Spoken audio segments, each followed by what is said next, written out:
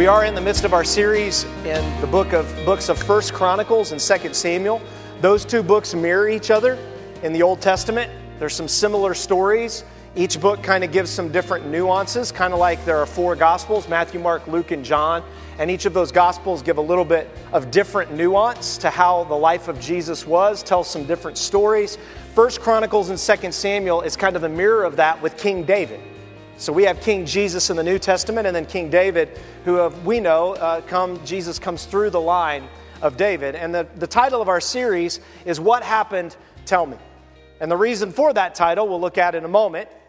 But let's be honest. We love to know what happened, right?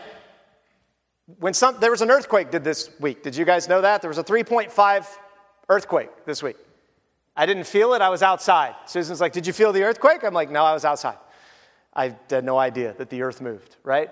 And so we want to know what's going on, what's happening. And sometimes we want to know like the future, like what's going to happen if I do this or do that. And we try to plan our future. And oftentimes it doesn't work out well. Most of the time it doesn't work out like we think or how it's going to happen. And David, we'll see here, and the people of God were no different. There's this question of what happened, tell me. And then the question is, who can we trust? And what can we trust? Because right now, we're being told a lot of things about how they're happening, and we're being told what we should do, and then we find out that we've been lied to over and over again. Well, we didn't tell you the whole truth. Well, that means you didn't tell the truth. Because typically, I don't know about you, but when I keep a part of truth away, there's a reason I didn't tell that part of the truth, right? Like I didn't want to give you the whole truth. I wanted to spin it so it looked really good. This happened in my house just a couple of weeks ago. My wife, and her genius, knows that I have a tendency to exaggerate sometimes and to not tell the whole story as it should be told. Normally, she will interrupt me. In the middle of service, she's interrupted me and corrected me before, which is good. Praise the Lord. I need people like that in my life. So do you. And so my wife was asking me, she was fixing dinner, and she asked me, she said, did you rinse out the cans to the barbecue sauce or the glasses, I'm sorry, it was spaghetti sauce, to the spaghetti sauce? In my mind, because I wanted to help her get dinner ready because she was busy, in my mind, I knew what she meant. She meant, did you put a little water in there and swish it and dump it in with the spaghetti so you didn't waste any sauce? Well, I did rinse the jars out before I put them in recycle. And so I said, yes, I rinsed them out. And my wife, in her incredible and unbelievable God-filled spirit of genius, looked at me and said, and did you dump them in the pan? And it's like, man, God knows how to just get you right at the question. And I went, no, I lied. I'm sorry. She's like, why did you lie to me? I go, I don't know. I just didn't want to deal with it. Like, as I told her. And like, that's what we do. That's what our world does. That's what political leaders do. That is not what God does. That's why we don't like the Bible. Because the Bible just lays it out. God says, this is who I am. This is who you are. Now, what are you going to do about it?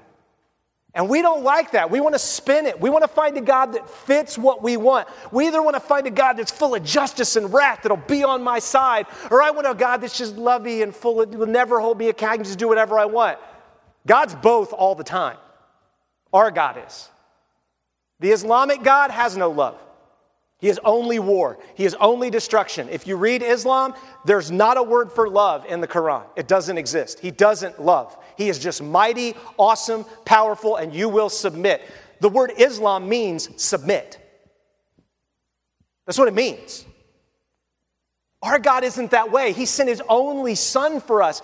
God keeps sending people. He sends people to David. He sends Nathan to warn David. We'll see. Because he loves us. Why? Here's our title this morning. The Father's kindness. We have a heavenly Father. That Father, Son, and Holy Spirit have existed for eternity. The reason we have families, the reason we love community and connecting, and we love the ideas of father and mother and bringing created children into the world through procreation is because that is the essence of who God has been since the foundation of the world. That is how he's chosen to reveal himself to us as a father. Listen, I know Father's Day may be hard for some of you. The Bible says that the curses of the father can last for up to 3 generations. The Bible also says that the blessings of a father can last to the 1,000th generation. That God, as our Father, knows that we're cursed, that we sin, that we bring problems on ourselves and consequences, and yet He continues to intervene to say, I'm not going to necessarily take you out of all that, but I'll bring blessing on top of that you can't imagine. And that's where David finds himself. He's in a mess. The nation's in a mess. There were 2 kings, and David was anointed king with Saul, and we've been looking at that. And David, after Saul dies, who is the king that was anointed and then turned his back on God, and then God anointed David. Saul is killed, and David says, what was the outcome? Tell me. And it's not because David wants power. It's not because David says, if Saul's dead, then I get to be king. See, that's our heart. No, David's heart was the heart of the Father of kindness. When he heard that Saul had died, he wept. And his best friend Jonathan, who was Saul's son, he wept. He was broken that the nation had to endure this. He was broken that it had to work out this way. He didn't ask to be anointed king. If you remember, he was just herding sheep, right? At age 11, Samuel the prophet shows up and anoints David and says, you're the son. You're the one that's going to take over the throne. And then he has to go back to herding sheep. I don't know about you, but if you were anointed and told you were going to be great and you were given a license to be a doctor, you are now a doctor. You have all the power of a doctor, a political leader, and then you just go back to herding sheep? We would never be satisfied with that if we went to a university, got our undergrad, masters, and the whole 9 yards, and then God's like, yeah, just herd sheep. No, I can't do something that lowly. I've been anointed. But see, God was trying to teach David about his kindness. He became a musician for King Saul. Saul thought he could control him. He kills Goliath. He becomes a commander in Saul's army. David is threatened by Saul because Saul's jealous. He's on the run. David fights for King Achish of the Philistines from Gath, thinking that can help him to partner with those people. It doesn't. Saul and his sons are killed. And where we're at right now in the story is David was anointed at age 11. It's now 19 years later. 19. Most of you in this room, when you were 19, were still kids. Not me. I'm too old. He's 19 years later, and he's anointed king in Hebron by Judah, but the rest of Israel has not embraced him as their king. The nation is split, like our nation is split today. No different. They are at war. People are doing raiding parties on each other, and the kings can't even control them. That's where David finds himself, just like we find ourselves in the same mess, that we're raiding one another, and they're same thing, same mess. In 2 Samuel 4, we pick back up the story. It says, when Saul's son Ishbosheth heard that Abner had died, Abner was his military leader, David modeled the father's kindness. He brought Abner, the military leader, in to make peace with Ishbosheth and Saul's line and to make peace in Israel. David's trying. He doesn't want to kill people. He is a mighty warrior. He killed Goliath and cut off his head. David is a guy that isn't afraid to fight. But David's heart is kindness. And he was kind to Abner, but one of David's leaders, Joab, wants Abner dead because Abner killed Joab's son, and Joab can't forgive him. There's unforgiveness and bitterness. And as a result, Joab tricks Abner, brings him in, and kills him. Now Abner's dead, and Ishbosheth heard that Abner had died. Ishbosheth is Saul's last son, last living son, the last in line to take the throne. And Abner was protecting Ishbosheth. You see, Abner had the father's kindness. He goes on, it says, his courage failed, and all Israel was dismayed. Saul's son had 2 men who were leaders of raiding parties. You'll see this word, raiding parties. That's what they would do, just go in and raid one another all the time. One named Bana, that's not banana, Bana, the other Rechab, although I could pronounce it that way on any given moment. Sons of Rimnon, you guys all get that who have been in our church, of the Beerothite of the Benjamites. Beeroth is also considered part of Benjamin, and the Beerothites fled to get him and still live there as foreigners to this very day. The Beerothites are deceivers. They were part of the Gibeonites that deceived the Israelites in the Old Testament became the water carriers for God, the wood carriers for God. The Beerothites have fathers that when they trace their lineage, constantly were deceiving and manipulating so that they could get what they wanted. They deceived God's people. Joshua didn't seek the counsel of the Lord. As a result of not seeking the counsel of the Lord, he made a treaty with the Beerothites, with the Gibeonites, thinking they were from a far-off land. Oh, I don't know what's going on with this mic.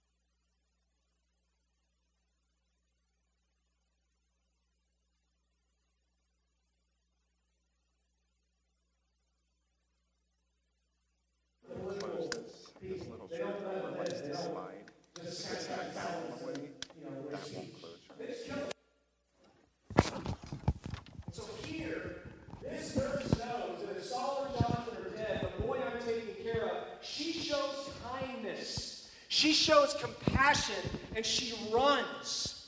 She runs to save Jonathan's son, Mephibosheth. Now, this woman could have said, well, now that everybody's dead, I better, allow David to be king. I want to get on the to be sure David is taken care of. But she didn't. She did her responsibility. Later it says in Samuel 4, Rechab and Baanah, the sons of Rimnon the Beerothite, set out and arrived at Mephibosheth's house during the heat of the day. Remember how hot it was the other day? When it's like 93, the heat of the day. And it says, while the king was taking his midday nap. I wish I could take midday naps. That would be so nice, right?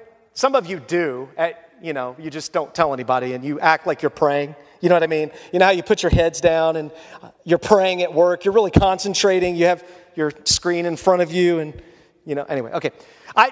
Confession. I'm so tired. I get so tired now. I'm not fully recovered. I had COVID. I'm not fully recovered from it. It's taken a while. I get tired about 9:30. This week, this is a funny story about being tired and wanting to take a nap. Totally off subject. Here you go.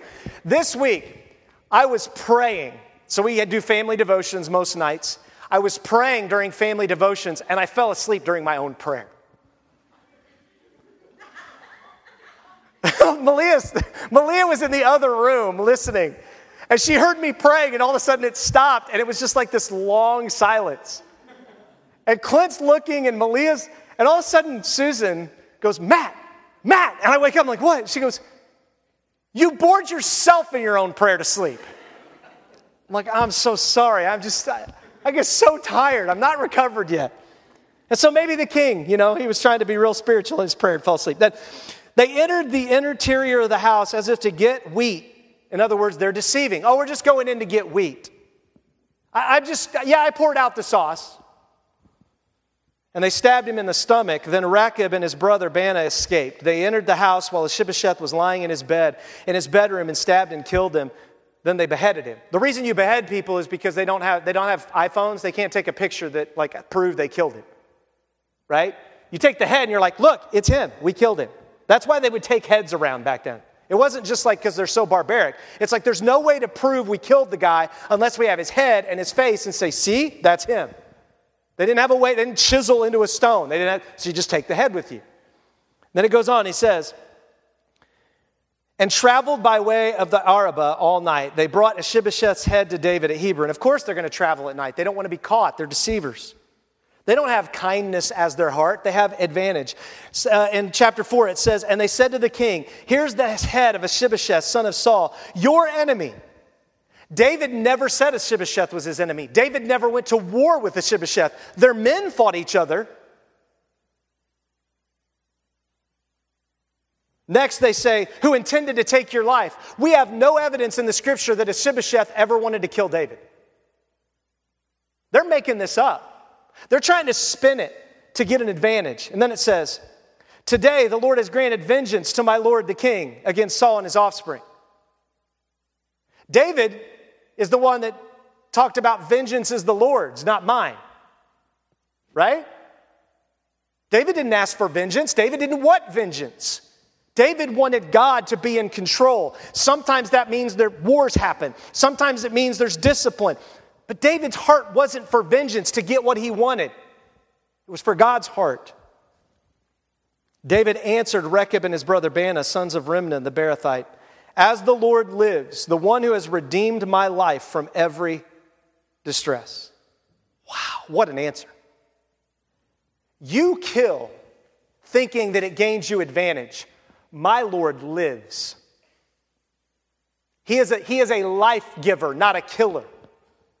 Does death happen? Yep, that's on us. Do we kill one another? Yep, we do. Does God sometimes ask us to stand for what's righteous and it costs people their lives? Absolutely.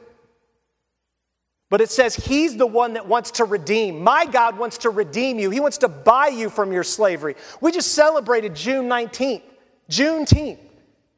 Purchasing people, setting people free from their slavery. The Emancipation Proclamation. And he says, even my life from the distresses that I've caused and that have been caused on me. In other words, David looks at these guys and he says, you think you understand me and understand my God, and you have no idea what my God is like. He goes on, he says, and when the person told me, look, Saul is dead, he thought he was a bearer of good news. Remember that story we looked at a couple of weeks ago? They said they killed Saul and they thought they could get in good with David. But I seized him and put him to death at Ziklag. That was my reward for his news. These guys got to be panicked now. We didn't know that's how you work, God. See, that's how we can be. We can think we're working for God and one day read the scriptures and wake up and go, oh no, I thought I was doing what's right, and now I realize after reading the Bible that I'm completely turned around. It goes on, it says this, how much more when wicked men kill a righteous man in his own house on his own bed? David says Ishbosheth was righteous. That God himself had redeemed Ishbosheth and made him a righteous man. That Ishbosheth hadn't attacked me. When I became king in Judah, Ishbosheth didn't make it his mission, neither did Abner, to kill me. They were patiently waiting for how God would play this out. Then he goes on, he says, so now should I not require his blood from your hands and wipe you off the earth? In other words, who's going to pay for the murder that you've done? So David gave orders to the young men, and they killed Rechab and Baanah. They cut off their hands and feet and hung their bodies by the pool in Hebron. But they took Ishbosheth's head and buried it in Abner's tomb in Hebron. Look at the kindness. That David takes the only part he has left of Saul's family. That David loved Saul's family. He served Saul's family. His best friend was David's son, Jonathan.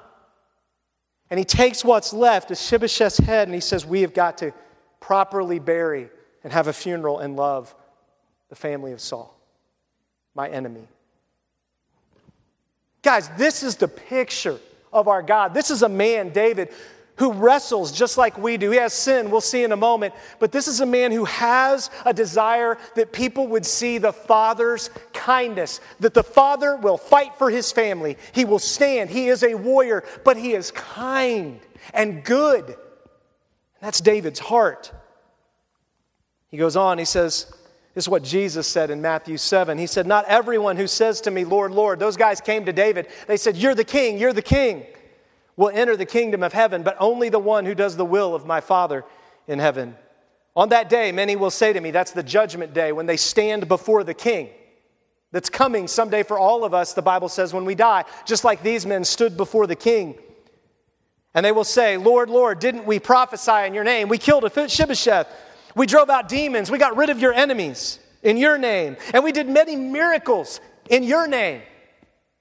Then I will announce to them, I never knew you. Depart from me, you lawbreakers.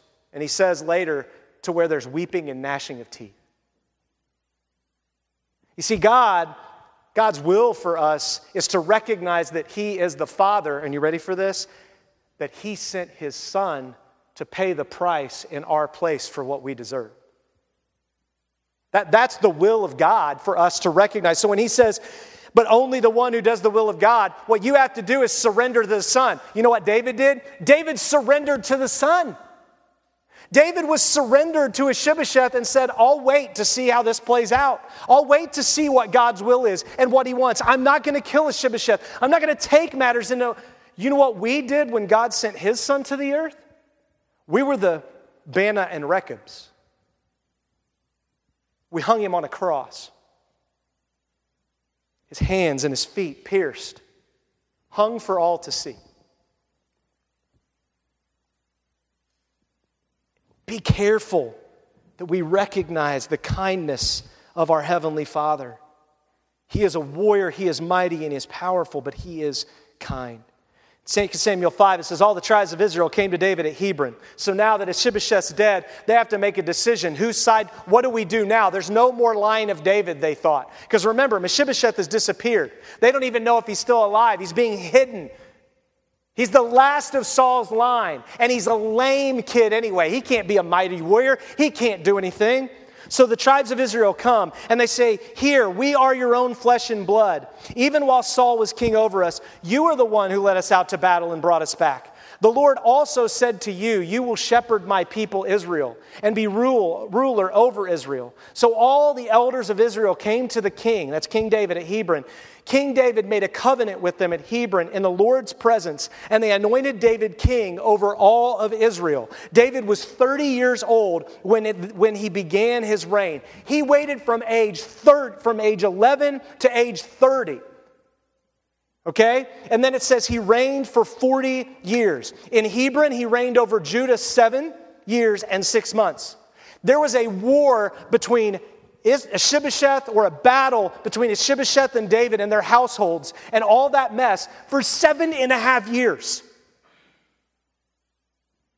You think it's hard getting through 4 years of college? 7.5 years of this mess, and David, who has the most powerful warriors we find in 2 Samuel, we'll see that eventually, that there were no more powerful warriors than David had, no more powerful army than David had. He could have annihilated Israel in a heartbeat. And for 7.5 years, he waited. That's kindness. Our God is in heaven right now. You know what he's doing? He's been waiting 2,000 years to send his king back to make things right. You want to know why he waits? Because the Bible said he desires that none would perish, but all would come to repentance. And that our job is to represent our king, but if we're not careful, we'll be Bana and Rechobs. We won't be like David. We'll be like the Pharisees, not like Jesus, if we're not careful. It goes on to say, the king and his men marched into Jerusalem against the Jebusites who inhabited the land. Jerusalem is the city of God. And it says the Jebusites had said to David, "You will never get in here. Even the blind and the lame can repel you," thinking David couldn't get in here. I love that the Bible says that, like thinking David couldn't get in here. Like, well, of course that's what they thought. Anyway, I just think God's funny sometimes when he just kind of reiterates things. Not that you don't do that as a parent, right? Did you hear me? Okay. Let's say it again. You're not looking at me. Write it down, please, on your phone. Good. Thank you. Right? God does the same thing.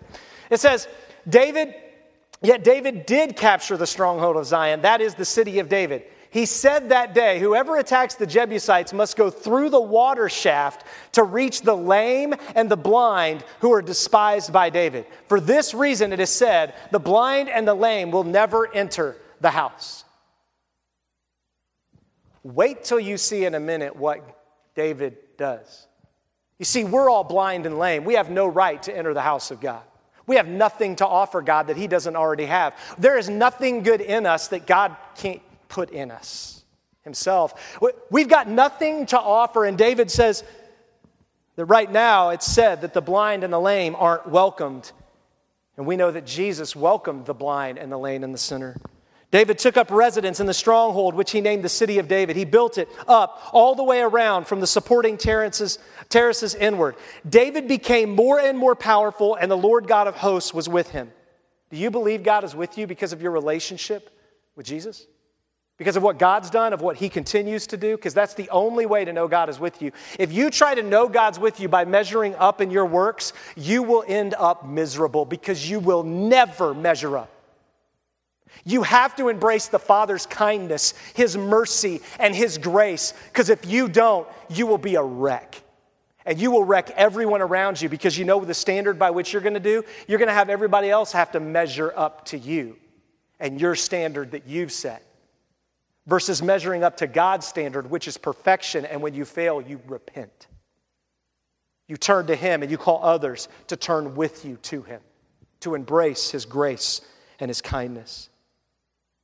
The king of Tyre sent envoys to David. He also sent cedar logs, carpenters, and stonemasons, and they built a palace for David. David didn't even ask for a palace, and he's got people coming to build palaces for him. Wow.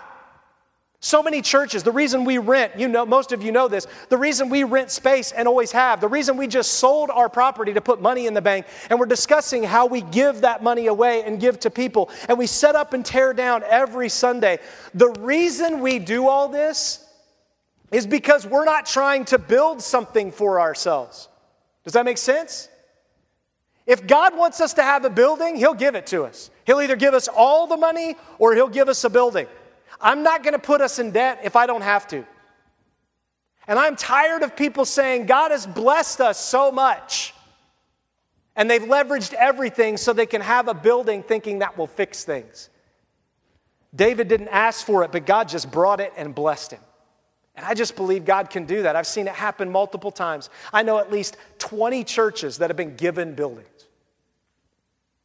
Maybe God will do that for us. Maybe he won't. You know what I love meeting here about? It's really amazing to me that they plan a block party for the entire community and for all the students and people that use the Banneker, mostly people of another race, African Americans and Latinos that use this facility, that this is the hub of their community. And they call me and email me and say, Matt, we know your church will serve. Can you just come alongside us and serve? Yeah, that's why we're here. That's why I'm not off 10 acres away in my own building and asking people to come to us. We're right where people are. That's David. It says, then David knew the Lord had established him. I didn't manipulate this. I didn't get blessed by Old National Bank. I got blessed by God. I don't have payments to make on my house. God's making it. Is it wrong to be in debt? No, it's not evil to be in debt. It's not. It's just you made a vow and you're going to be stuck with it. That's what God says. And it goes on, it says, as king over Israel and exalted his kingdom. And look at this. David says, the reason I'm being exalted is not for me. It's for the sake of God's people. Do you believe that all that you have, that all is God's provided for you?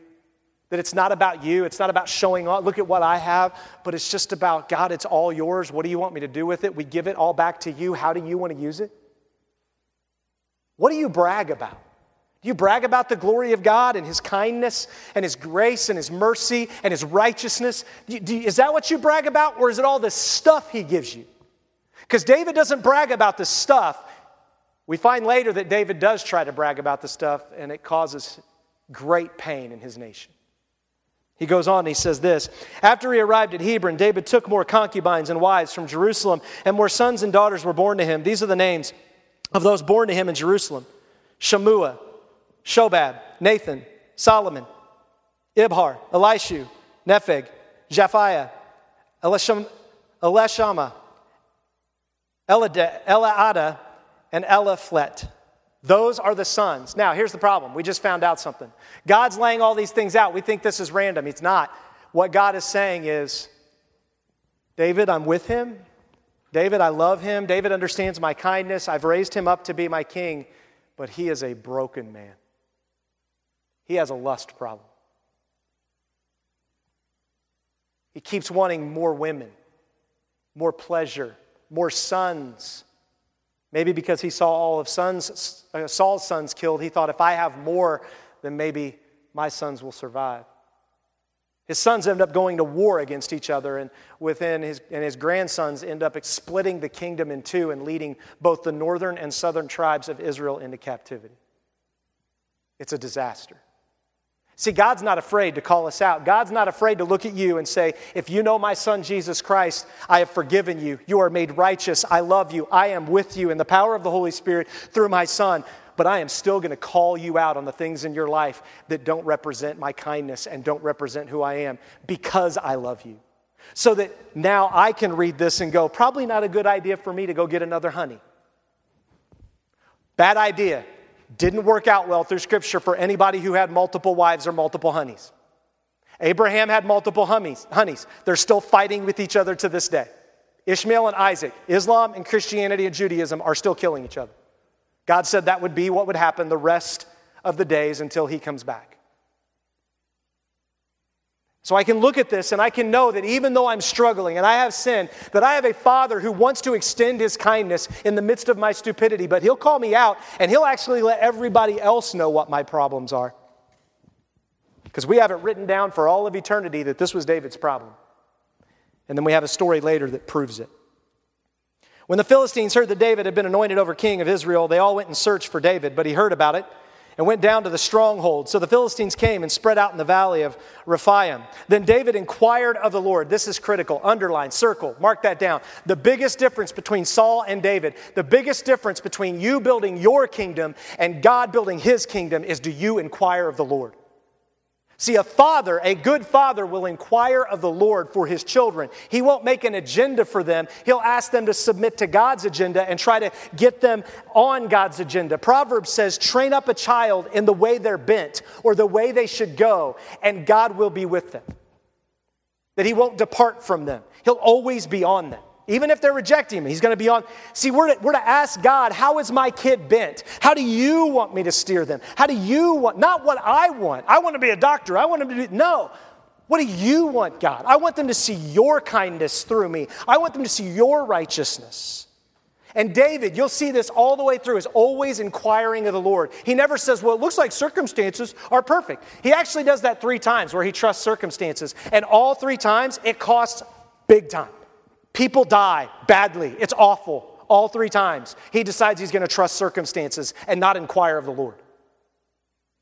And we can be just as guilty. And here's our thing. We love to inquire of the Lord, right? God, this is what I want. I'm inquiring of you to give it to me. Have a nice day. That's how we inquire of the Lord. David inquired of the Lord since he was age 11.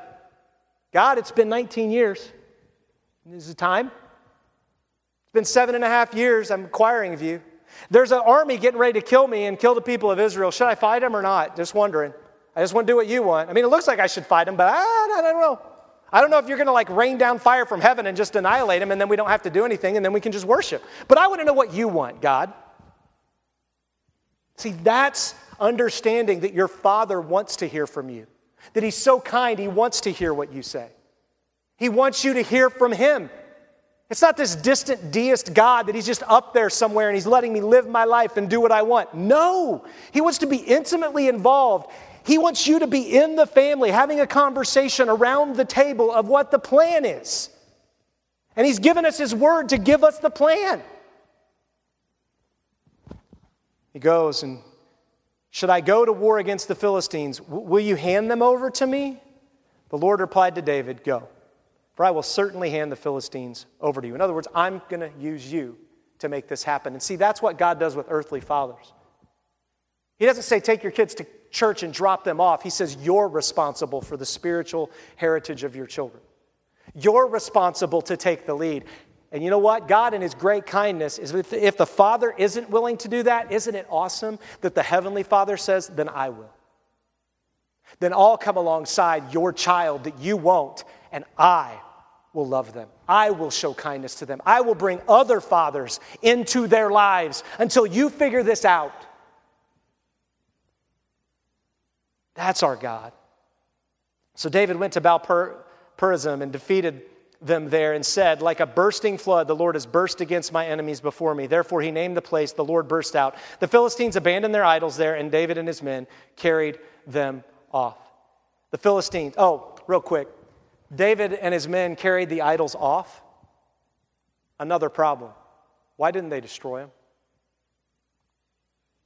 See, we can carry our idols off because we're afraid we don't really have the Father's kindness and we need something else in case it doesn't work out.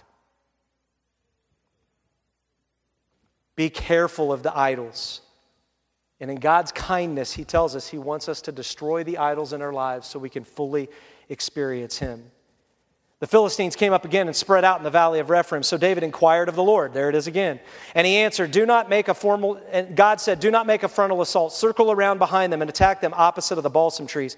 By the way, when David inquires of the Lord, you have to understand that in the Old Testament, inquiring of the Lord was not just saying a prayer and then you get your personal answer from God. Inquiring of the Lord also meant you went to the priests. You asked other people to pray for you. The priests would cast the ermine and the thurman. And they would try to find out what the will of God was for you. And you would be patient and wait for God to answer. You didn't just rush to an answer. So when it says that David inquired of the Lord, most likely it meant he followed the Old Testament laws on how to inquire of the Lord. See, we've made prayer this thing where it's just me and God. I go out to the woods and it's just me and Him. And I just inquire of the Lord and He just tells me stuff. That's how every cult gets started. You know that, right? Joseph Smith, right? Muhammad, I saw an angel and just started spewing things out and writing them down. Every cult gets started because one guy saw one vision and everybody goes, oh, I like his vision. I'm going with him. Be careful. David inquired through the body, through the people, and then he said, when you hear the sound marching in the tops of the balsam trees, act decisively, for the Lord will have marched out ahead of you to attack the camp of the Philistines. So David did exactly as the Lord commanded. That's another thing. He inquired, and then he did exactly what God asked him to do. And what the leaders around him, and probably the priest, asked him to do. Because he understands that I have God's kindness. I'm not trying to manipulate things to get what I want. I just want to do what my kind, loving, righteous, just Father wants. And it goes on, and he says, and he struck down the Philistines all the way from Geba to Jezer. 2 Samuel 9, jump forward. David has now won a bunch of battles. He's now king established. Mark's going to talk about the chapters I skipped next week. About how David reestablished worship. He wanted to reestablish the proper worship of God. David was all about trying to, he had won battle after battle. He's on the throne. He's the man. And look at now that David has all the power, all the control, look at what David's heart is. Look at what he's struggling with. Look at what he goes back to. He's not looking around going, oh, I'm awesome. I got a cedar palace. I've defeated armies. I've got all this. David asked. He asked the community, he asked the people, is there anyone remaining from Saul's family I can show kindness to because of Jonathan? David is still broken over the broken relationships and deaths that he had happen in his life. Still broken over his friend years later that has died. He hasn't gotten over it. It's what grief does. But in his grief and in his victory, David is still saying, I have to find a way to show kindness to the house of Saul when everyone else wanted him dead. I just wanted him to repent. I wanted his family to repent. I wanted them to know my God. I wanted to have a relationship with them again. And I couldn't make it happen, but maybe I can now. Maybe there's someone from his house that I can show kindness to. That is not what a leader in control looks like. Leaders in control tell you what to do. David's looking, what can I do? There was a servant of Saul's family named Ziba. They summoned him to David, and the king said, Are you Ziba? I am your servant, he replies. So the king asked, Is there anyone left in Saul's family that I can show, look at this, the kindness of God to? I think Saul's family thinks that God has abandoned them, that God doesn't love them, that God doesn't care about them. I am looking to show kindness to them. Is there anyone? Ziba said to the king, There's still Jonathan's son who was injured in both feet. Remember the story that seemed out of place? Remember how they said David couldn't take Jerusalem because he was lame and blind? God has a way of turning things around. The king asked, Where is he? Ziba answered the king, You'll find him in Lo-Debar at the house of Machir, son of Ammiel. So God had him brought from the house of Machir, son of Ammiel, to Lo-Debar. Mephibosheth, son of Jonathan, son of Saul, came to David, bowed down to the ground. He's already on the ground. He's lame. Which means he bowed even further. Mephibosheth's position is one in which he's bowing before the king. The Bible says we will bow before King Jesus someday. Everyone will bow before the king. And that is Mephibosheth's posture. He knows he's lame. He has no future. He has no life. If the other king was bringing you into his palace, what would you think was getting ready to happen to you? This is it for me. I'm dead. He's going to kill me. But what does it matter? I'm lame anyway. It's not like I can run away, so whatever happens, happens. It goes on, and it says, he bowed down, he paid homage. David said, Mephibosheth,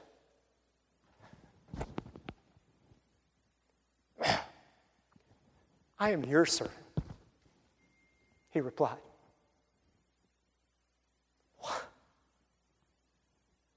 Wow. The Son of Man came to serve, not be served. The Bible says about Jesus. Mephibosheth should be serving David. He should have not been hiding. He should have been serving David as the king. He should have been coming and paying homage way earlier than this. David's like, Mephibosheth, don't be afraid. I love you. I want to show you kindness. David says to him, don't be afraid. Since I intend to show you kindness because of your father Jonathan, I will restore to you all your grandfather Saul's fields, and you will always eat meals at my table. The Bible says that Jesus prepares a table for us, that we will go eat with him someday, that the nations will come to eat and gather. Mephibosheth bowed down and said, what is your servant that you take an interest in a dead dog like me? Mephibosheth's whole life, the only person who really showed him any kindness was the maid that ran off with him, and she accidentally dropped him. Mephibosheth thinks there's no point. What is the point of this life? He has to have people serve him all the time because he's lame. He doesn't survive unless people serve him. And he goes, I'm just a dead dog. Can I just tell you that is the absolute proper posture before the God of the universe? I have nothing to offer. Jesus says that when people come someday to him and they look at him and say, when did we do this in your name? When did I do that in your name? When? Jesus says, if you did it to the least of these, you've done it to me. Be a servant. Be someone who wants to serve, not looks to be served. I wish we did this in church. Instead, most churches are trying to sell people on how they can serve them. Serve their kids. Serve this. Serve that. We're all here for you. Versus, we're asking you to come in and bow before the God of the universe, worship, and then figure out, and we'll help you figure out how you're supposed to go out and serve, and how you serve here. And trust me, you can attract a lot more people with the political advantage of, we're going to take care of you. You just come on. And you give them everything you want. You give them the goodies, enough crumbs to keep them along. That's a great way to do it. Versus saying, there is a God who asks you to submit, and he may not give you what you want, but he's worthy. That's Mephibosheth's heart. It's amazing. Jesus said this, but Jesus called them over and said, you know that the rulers of the Gentiles dominate them. The men of high position exercise power over them. It must not be like that among you. On the contrary, whoever wants to become great among you must be your servant. And whoever wants to be first among you, must be your slave. Just as the Son of Man did not come to be served, but to serve and to give his life as a ransom to show the Father's kindness for many. Then the king summoned Saul's attendant Ziba and said to him, I have given your master's grandson all that belonged to Saul and his family. You, your sons, and your servants are to work the ground for him. You are to bring in the crops so your master's grandsons will have food to eat. But Mephibosheth, your master's grandson, is to always eat at my table. Now Ziba had 15 sons and 20 servants. Mephibosheth just got an entourage of servants. Guys, this is the kindness of God. We should have this kind of heart like Ziba. Ziba then obeyed and served Mephibosheth. I'm sure Ziba talked about David. You won't believe what David did. David gave back Mephibosheth. No king does this. No other king we've ever seen in the world does this. Nobody. Yes, that's our heavenly Father. He goes on and says this. Ziba said to the king, your servant will do all my lord, the king commands. So Mephibosheth ate at David's table just like one of the king's sons. The Bible says that we become like sons of God, that we get adopted into the family. This is the picture in the Old Testament of that. Mephibosheth had a young son whose name was Micah. All those living in Ziba's house were Mephibosheth's servants. However, Mephibosheth lived in Jerusalem because he always ate at the king's table. His feet had been injured. I don't know how you've been injured. I don't know how you've been hurt in your past. I don't know if there's abuse. I don't know what's happened, but can I tell you, there is a king and there is a father who wants to show you his kindness. And he's done it through his son. When the Pharisees saw this in Matthew, this is what Jesus said. The Pharisees, who were the religious people, saw what Jesus was doing. They asked his disciples, why does your teacher eat with tax collectors and sinners? Why does he eat with the blind and the lame? But when Jesus heard this, he said, those who are well don't need a doctor, but the sick do. Go and learn what this means. I desire mercy and not sacrifice, for I did not come to call the righteous, but sinners. I came to call Mephibosheths. I came to call Abners. I came to call people who are willing to humble themselves, not for advantage, like the people that David executed, but because they understand the will of God. Sometime later, the king of the Ammonites died, and his son Huram became king in his place. Another war's possibly coming. Then David said, what's worked so well with Mephibosheth? I'll show kindness to Hanan, the son of Nahash, just as his father showed kindness to me.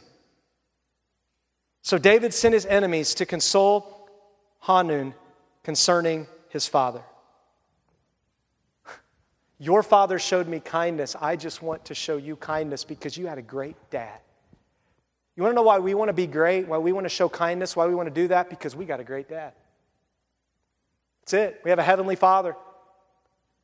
He goes to this son. However, when they arrived in the land of the Ammonites, the Ammonite leaders said to Hanan, their lord, just because David had sent men with condolences for you, do you really believe he's showing respect for your father?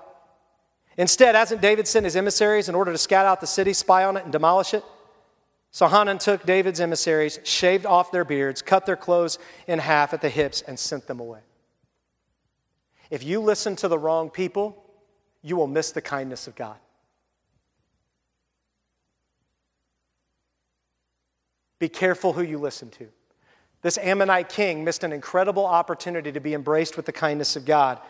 And what he gets is justice, because when this was reported to David, he sent someone to meet them, since they were deeply humiliated. The king said, stay in Jericho until your beards grow back, then return. When the Ammonites realized they had become repulsive to David, they hired 20,000 foot soldiers from the Arameans of Beth Rohab and Zobah, 1,000 men from the king in Makkah, and 12,000 men from Tob.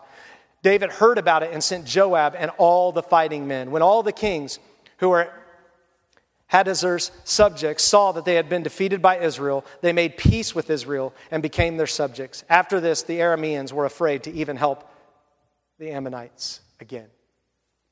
They repent.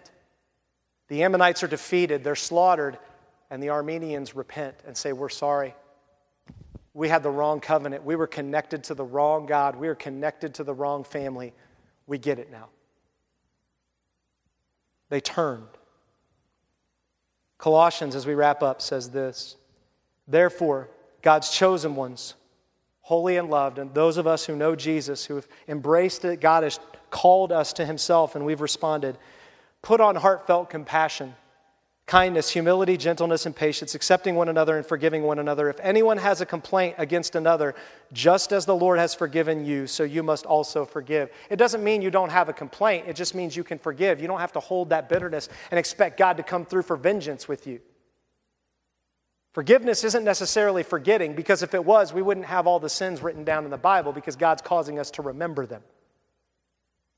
Goes on and says, I love this, above all, put on love, the perfect bond of unity, and let the peace of Messiah, to which you are also called in one body, control your hearts, and be thankful. Let the message about Messiah dwell richly among you, teaching and admonishing one another in all wisdom, and singing psalms, hymns, and spiritual songs, again, with gratitude in your hearts to God. And whatever you do, in word or deed, in everything, in the name of the Lord Jesus, the ultimate King, give thanks to God the Father through him. Let me ask you, how's your Thanksgiving going in your gratitude? I find that I don't find God very kind, and I don't see him as a very good father. I may not even want him to be my father when I'm complaining and grumbling and I have wants and desires that I haven't checked in with him. But when I'm grateful and I have gratitude and I pause and think about who he is and his kindness and his justice and his righteousness, that he'll bring life when there's just death all around, my heart becomes a lot more like Colossians 3. See, God gives us simple answers. In Titus 3:4, it says this: but when the kindness of God our Savior and his love for mankind appeared. God appeared all the way through the Old Testament, and then he finally appeared in the person of Jesus. He saved us. Do you think you need to be saved? Because if you don't think you need to be saved, then you're in trouble. Mephibosheth knew he needed to be saved. Rechab and Baanah knew they needed to be saved once they got woohoo. Then he says, not by works of righteousness that we had done, but according to his mercy, his kindness. Through the washing of regeneration and renewal of the Holy Spirit, he poured out the Spirit on us abundantly through Jesus Christ our Savior, so that having been justified by his grace, we don't work and earn it, it's a gift. You can't earn kindness. Kindness is given as a gift. Then he says, we may become heirs. We're going to become kings with the hope of eternal life. Do you understand the Father's kindness? He wants you to this morning. And if you don't, if you've never seen the Father's kindness through the Son, that Jesus died in your place, that you deserve to be the Rechab and the Baanah because you've used God your whole life and manipulated him for your benefit, and there is a God who says that's not the way it works, and if you stand before me one day, you're in trouble, but I can tell you this, I'm extending right now my grace. Will you bow? Will you humble yourself? Will you invite me to come into your life? Because I can tell you this, if you do, I will come and eat with you, and I will make a table for you, and I will be with you all the days of your life and for eternity. That is the promise. That is the Father's kindness. And he tells us that we live in a lost and broken world, and the bad things are going to happen. David had fights. He had sin. It was a mess. But he kept coming back to the kindness, the worship, and the authority of God. Let me ask you, if you're a believer, if you've said yes to Jesus Christ sometime in your past, are you living out that 1 Corinthians, or that Colossians 3 and that Titus verse we just read? Have you become so bitter because God hasn't given you what you want, that you haven't seen all he has given you? I'm going to take a moment and pray. I'm going to be quiet for a minute. And here's what I want. I want you to go to God, and I want you to say thank you to him for his kindness. If you're not ready to do that, if you're still wrestling with God and bitter, I pray that you would just say, God, I'm not ready to say that, but would you help me with my bitterness? Would you help me with the struggle? Let's pray. Father, thank you this morning.